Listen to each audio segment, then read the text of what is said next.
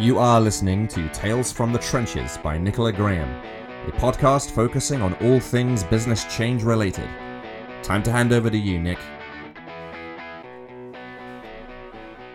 Hi guys, and welcome to today's video. I am Nicola Graham, business change consultant working at Simplified Change, and you are listening to my podcast, Tales from the Trenches of Change Management. I'm really keen to bring you my experiences within change management and some of the things I've learned along the way, including some tips and tricks. So today I would like to talk to you about fear.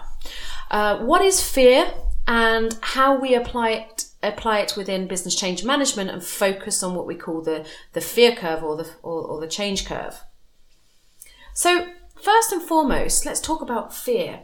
Have you ever been in that situation where you're just about to do something, whether that's mandatory or optional, whether you've chosen to do this or not, you get that fear. Good example for you in my life is I decided once that I wanted to jump out of a plane. I needed the adrenaline rush and I really wanted to see if I had the courage to do it. And the night before I was due to jump out of the plane, and even driving up to the airport, I was in a state. My hands were sweating, my whole body was sweating. I felt sick, I felt dizzy, I felt all of these different responses because I was scared stupid. And I was scared stupid because it was unknown territory. I didn't know what to expect. And actually, when I got into the plane and I went up and I jumped out, it was one of the best experiences of my life. It was incredible, and it was nowhere near the fear that I had conjured up in my mind that had terrified me so much. The reality is, the idea of something, the imagination of fear is a lot worse than the reality itself. So where does this come from? Why do we conjure up these images of fear?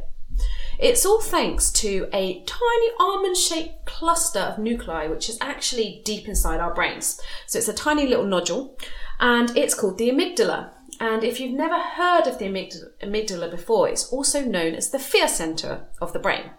And it also plays a key role in our emotional responses. Now, back in the old days, the idea of the amygdala was there to get us to react in the most important and relevant response to basically save our lives. So when we were we had natural predators and we were hunted and life was a lot more dangerous, i.e. we were cavemen and we had those saber-toothed tigers running at us, we needed our body to react and respond really quickly to what we imagined to be a very dangerous situation. So what would happen is when your body sensed a change or a fear, then the amygdala would kick in and it would switch your responses, your emotional responses, into actually four things, four different responses. Now, many people will know the fight or flight response, but there's actually four. There is fight, which is about attacking. There is face, which is about defending. There's flight, which we know to be hiding or retreating. And then there's actually freeze, which is complete shutdown. It's all about compliance and you just basically freeze. So those are the fear responses that we were given when we were created as a species. We actually do have that still today. And whilst it still serves us very well, sometimes, the challenge that we have these days is our body doesn't recognize the difference between real fear and fake fear. It can't recognize when you're stressed at work or you're receiving something that's considered a change to you. It immediately kicks the amygdala in and you're back into those four responses. And that can be really, really tiring to have to go through for anybody. So as a change manager, how do we utilize that understanding of exactly what our fear responses are? What we do, or what I certainly do, is I apply it into a change curve or a fear curve. So I look at the different responses you have and I align it with the fear curve, which is different stages of grief. Now, grief is obviously, it resonates a specific meaning to it, but actually grief is grief of any kind. So any kind of change that we go through, which is every day, we are going through a fear curve every single time. Now, the time that we spend in that fear curve can be very, very minuscule. It can be a split second thought and you've already switched yourself through the stages and you're actually over it. Or it can be a really, really, really long process for you. And that's obviously based on the extremity of the change. Obviously, if we're talking about grief in the sense of death, you tend to find that shock gives us a longer staged process compared to the news has just told you something that you don't quite like. So when it comes to business change and looking at people's different responses, what do we do? How do we even start to apply this to business change management? Well, we break the change curve down into 4 stages.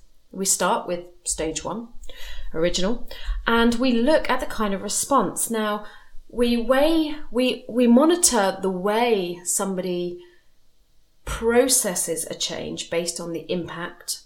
So they go through a stage of negative response and positive response. So in stage 1, they tend to be still slightly in the positive area, but quickly degrade lower down into a negative stage. The state here we refer to is called the status quo.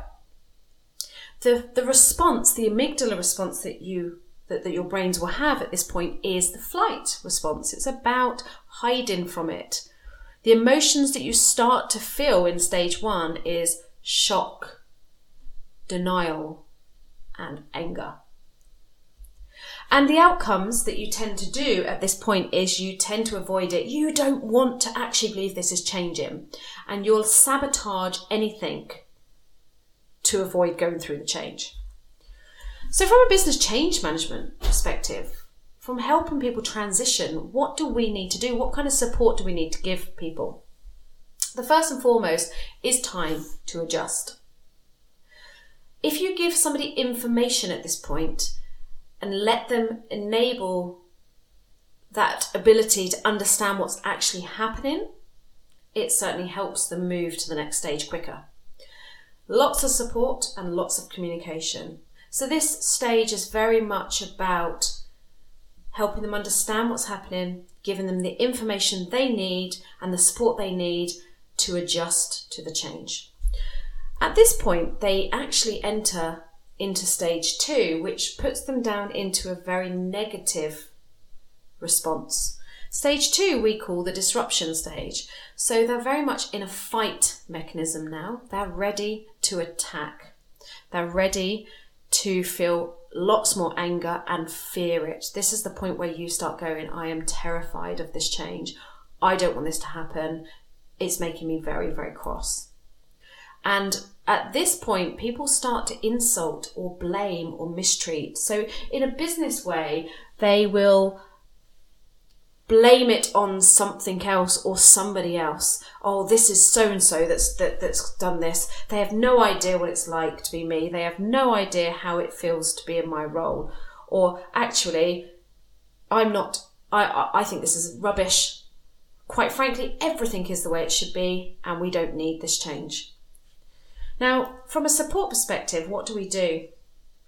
The most important thing that you can do in stage 2, which by the way is the worst stage for people to be in, it's the place where you want to try to adjust them as quick as possible out of. So the first and foremost is to make sure that you respond to any objections that people might have. This is ridiculous. Why are we even doing this? I'm quite happy with my systems the way they are. Okay, I understand that you're happy with them and I can see why you're happy with them because actually that works really, really well. However, do you realise that in this new system or this new change, these are the benefits to you? This is how it's going to actually support your role. The other thing that's really important here is to give them clear communication and support. And when I say about support, I mean that it's really important to calm their fears. So when people are in this disruptive stage, they are fearing all sorts, and half the time you won't even know what they're fearing. I've been in situations where I didn't even foresee that the fear that they were having was loss of job. And actually, I quickly resolved that stage with them by pulling somebody in from HR to reassure them that this wasn't a case of us cutting jobs. It was a case of us looking more at statistics and analytics and helping automate some of the processes that really need to be automated. And the moment that you have responded to that objection, people start to calm down about the idea that they start to embrace a new stage, a new part of their change curve. The other thing is very much listening and watching very carefully during this stage, because people are very volatile at this point. When we talk about the action being attack, it is anger, it's fear. And when people are angry and fearful, they tend to be a lot more irrational than their usual behaviours. So do make sure that you're listening and watching out at these points and giving them that clear communication. At some point, you will start shifting them, and you'll shift them into stage 3, which is now where the change curve starts to curve up into a positive way. Stage 3 is known as exploration. It's one of my favourite stages. Now, somebody's response at this point is to freeze. It's to freeze. And the action is all about compliance. So actually what happens is their emotions start looking at shutting down and acceptance. They've gone through this ragey stage 2 where they're fearful and angry, and they've exhausted all of their defensiveness. At that point, they just get exhausted. If I'm honest, you start going, okay, fine, it's happening. Can't do anything about it. I'll just go along with it. So then, actually, towards the end of stage 3, what people start to do is they start to justify and rationalise the change. Okay, right, so I've had this problem, it's been responded to in this way, I'm just going to take a moment, take a deep breath, get my energy back, and actually, that's not so bad. I quite like the idea of that system being automated. Saves me having to do all those emails. The support that we give people in this, especially as their acceptance begins to grow, is time and lots of training, because people will then they'll begin to want to explore something. They'll want to explore the change, and therefore give them that time that they need for the change. If it's a system change, then physically give them something to play with or demonstrate the system to them. Give them lots of positive reinforcement when they're working through something about the product that they've obviously acknowledged, or the change that they've acknowledged, and ensure that you're helping and supporting that all the way through. Then you move on to stage 4. Stage 4 is the real rebuilding stages. It's a really nice stage to be in, because all of a sudden you start seeing these people that have gone through such an exhausting emotional journey for themselves start to go, you know what, I'm going to face this. That's going to be my response on this one. And I'm actually not going to I'm not just going to face this, I'm going to start to defend it. I'm beginning to like this change so much that I feel connected and I feel committed to it. And therefore, I'm going to preserve and mitigate this change. So, what kind of support do we need to give these people in this stage? Lots of focus on this area. Make sure that you are celebrating successes, leading them, using them as examples. Give them that lead by example and praise them. Because what happens is, whilst you're in stage 4 from a business change perspective, you're also in a really good place for best practice in the future. So somebody who's not had to change much, let's talk about, let's stereotype for a moment, dare I. Let's talk about somebody that perhaps has done a very, very similar job over 10 years.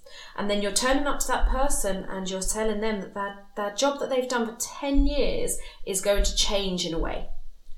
They are going to go through a really tough time embracing that transition, compared to, say, somebody who changes their job description every 6 months. Somebody who does that, they're a lot more agile, they're a lot more fluid in their approach, and a lot less fearful of the unknown. Whereas somebody who's done the same thing for 10 years, they're going to be a lot more fearful. So in this 10-year colleague of yours that you're now in stage 4 with, and you're rebuilding that, if you are rewarding just how awesome they were going through that change and how brilliant they've embraced the system, if you then present them with a different change coming their way, they're going to be a lot more willing and eager to change. They're going to recognise earlier on that actually it's not so bad when you go through it, i.e., they're going to recognise that jumping out of the plane really wasn't that bad after all, and they'll be a lot less scared the next time.